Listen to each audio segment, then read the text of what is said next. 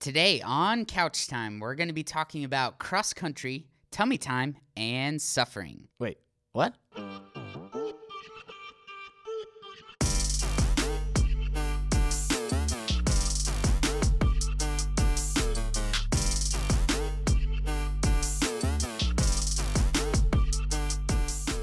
Welcome to Couch Time, where we give you tools to connect with your kids and point them to Jesus. I'm Ryan. And I'm Josh. And last night we talked about some verses in Hebrews 12, focusing a lot on verses 3 through 17. Right.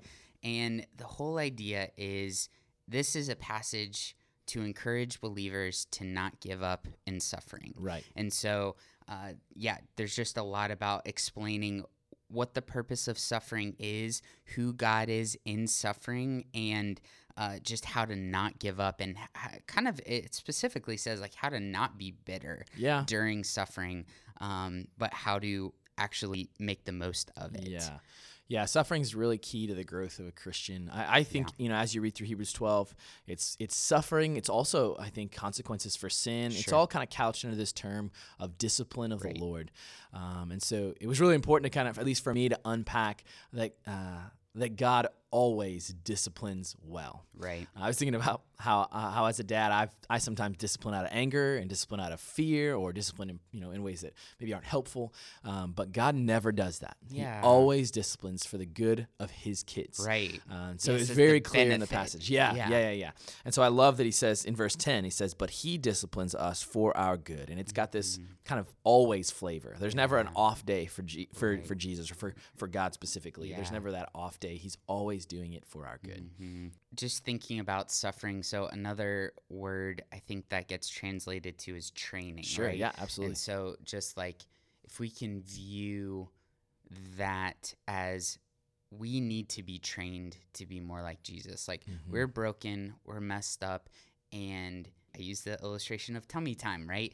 For Anora, parents, you know this, like starting out, babies don't have much muscle, and so they need to develop that. Right. And putting her on the ground for tummy time and just helping her strengthen her core, strengthen her arm muscles, strengthen her back.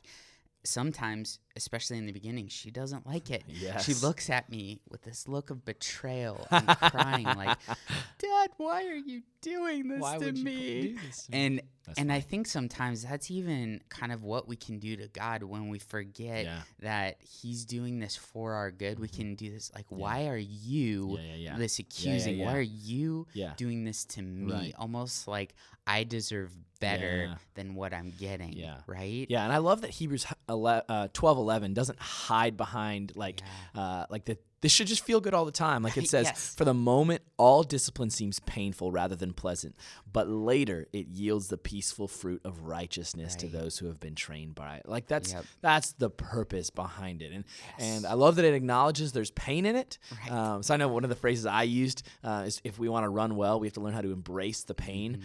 So if we can understand that it's hard and it's painful, but that there's good results coming from it, we can definitely persevere much better if we'll recognize that. Right, yeah. And parents, I would encourage you to be talking with your kids about some of these things. Absolutely. But just like, do you feel like Jesus is just like this distant God? I said that Jesus is the perfect pace setter and not a distant dictator. And so it's like we've talked about this multiple times through Hebrews, that He is a God who understands, and He doesn't just say, "Do this thing, you puny human," and good luck. Like He's in it, and he understands. He actually had to experience.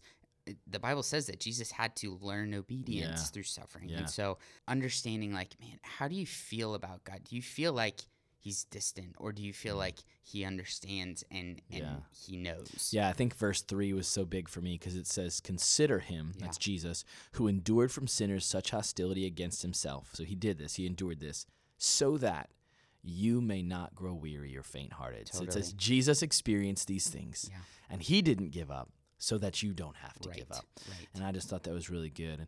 And then it kind of moves from this idea of understanding the discipline of God, or suffering, however you want to kind of term that, to then how should we run? Yeah. Because it's not just don't give up. Yep. It's keep running. Yeah. Run hard and run in this way. Yep. And so, what were some of the things that you talked about, or how did you address this, or even what was just good for you? Yeah, I think the thing that we just kept hitting on was without a right view of God Yes. in our suffering, all we really have is our feelings to guide us. And feelings are a terrible leader. I told him, I was like, man, you know what? Feelings can be changed just by sleeping or eating or listening to music. Like your feelings can just change on a whim a lot of times. So they're a terrible leader. So the constant truth of who God is and who and what his intentions are, that's actually a huge thing that we talked about, was like, God is for you, he's not against you. So it's kind of that phrase, like, is God doing this to you, or is God doing this for you? Yeah. I know one of so I use this illustration of like cross country running. So I ran cross country in high school and I kind of use it the whole time, because when it comes to like learning how to embrace the pain and look for, growth rather than comfort, just this idea of training for races and running those hills. And it didn't feel good. It wasn't fun, but recognizing there was something better coming from that. But then when we got to this back end of what does it look like to run well, I couldn't help but notice as you read through kind of 14 through 17, there's this togetherness to the passage where it's like, it's not like you, Josh, run by yourself. Right. It's like run together. So if you want to run with purpose, you have to run together. And so I remembered a time at basically our senior year, our meet at home, where we decided we had this big hill in our course. It was like the 2nd kilometer, and it was nasty. And most people didn't know how to run it, but we had trained on it. So we just decided we're going to pace ourselves. If we can get to the top of this hill together and just let loose, like we'll just kill this race. And so we did that, and we won the whole meet. Like we came in 5 of us in the top 10 or something like that. And we didn't normally win meets. We weren't that good. And but we were just better together as we looked out for each other. I remember as we're going up the hill, pacing each other, saying, "Oh, don't take off yet. We just got to get to the top. Hold it," and then we ran. And so just this idea that we run best together as believers. And so if you don't want to give up, parents, you got to be in community, whether that's a community group or there's other people around you that are encouraging you and helping you not give up. People you can take the suffering you're experiencing too.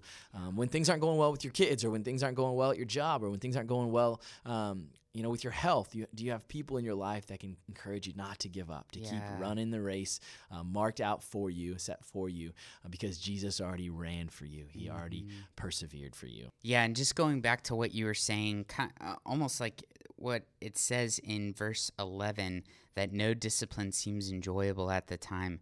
Like, I kind of think if the Bible calls that out, then maybe it's good for us to call that out ourselves. And instead of, I think there's sometimes this temptation of shielding our kids from suffering versus appropriately exposing that to them, but also modeling what does it look like to go through suffering and kind of helping them process it.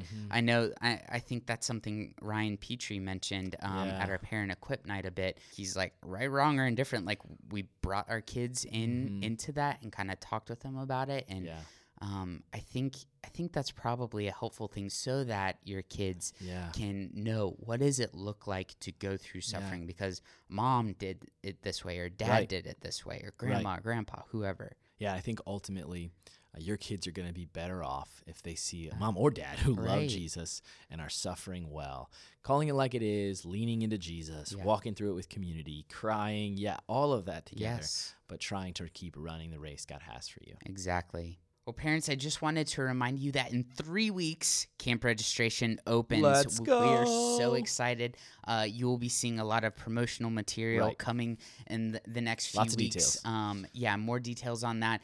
But just so you guys can be praying as well, Ryan and I and Aaron and Stephen, we're all kind of just praying that the Lord would be bringing at least 250 students across middle school and high school to camp this year. That's a big number, but I think it's good to pray big things to a big God. We have that many students, and so we'd love for new students to be coming to camp, maybe who haven't been there before, especially in terms of independence students that Stephen's reaching out to, but also just people who are at Florence, who are at Fort Thomas. We'd love for at least 250 students to be coming. So we'd love it if you'd be praying. Be on the lookout for camp registration that will be open the Sunday after Easter. So parents, I know it's hard. There's lots of hard things going on in our lives, but I want to just encourage you to consider Jesus, who endured from sinners such hostility against himself, so that you may not grow weary or faint-hearted. Don't give up. Keep running the race God has for you, leaning into Jesus and all that he's done for you, and you'll find hope and help in the gospel.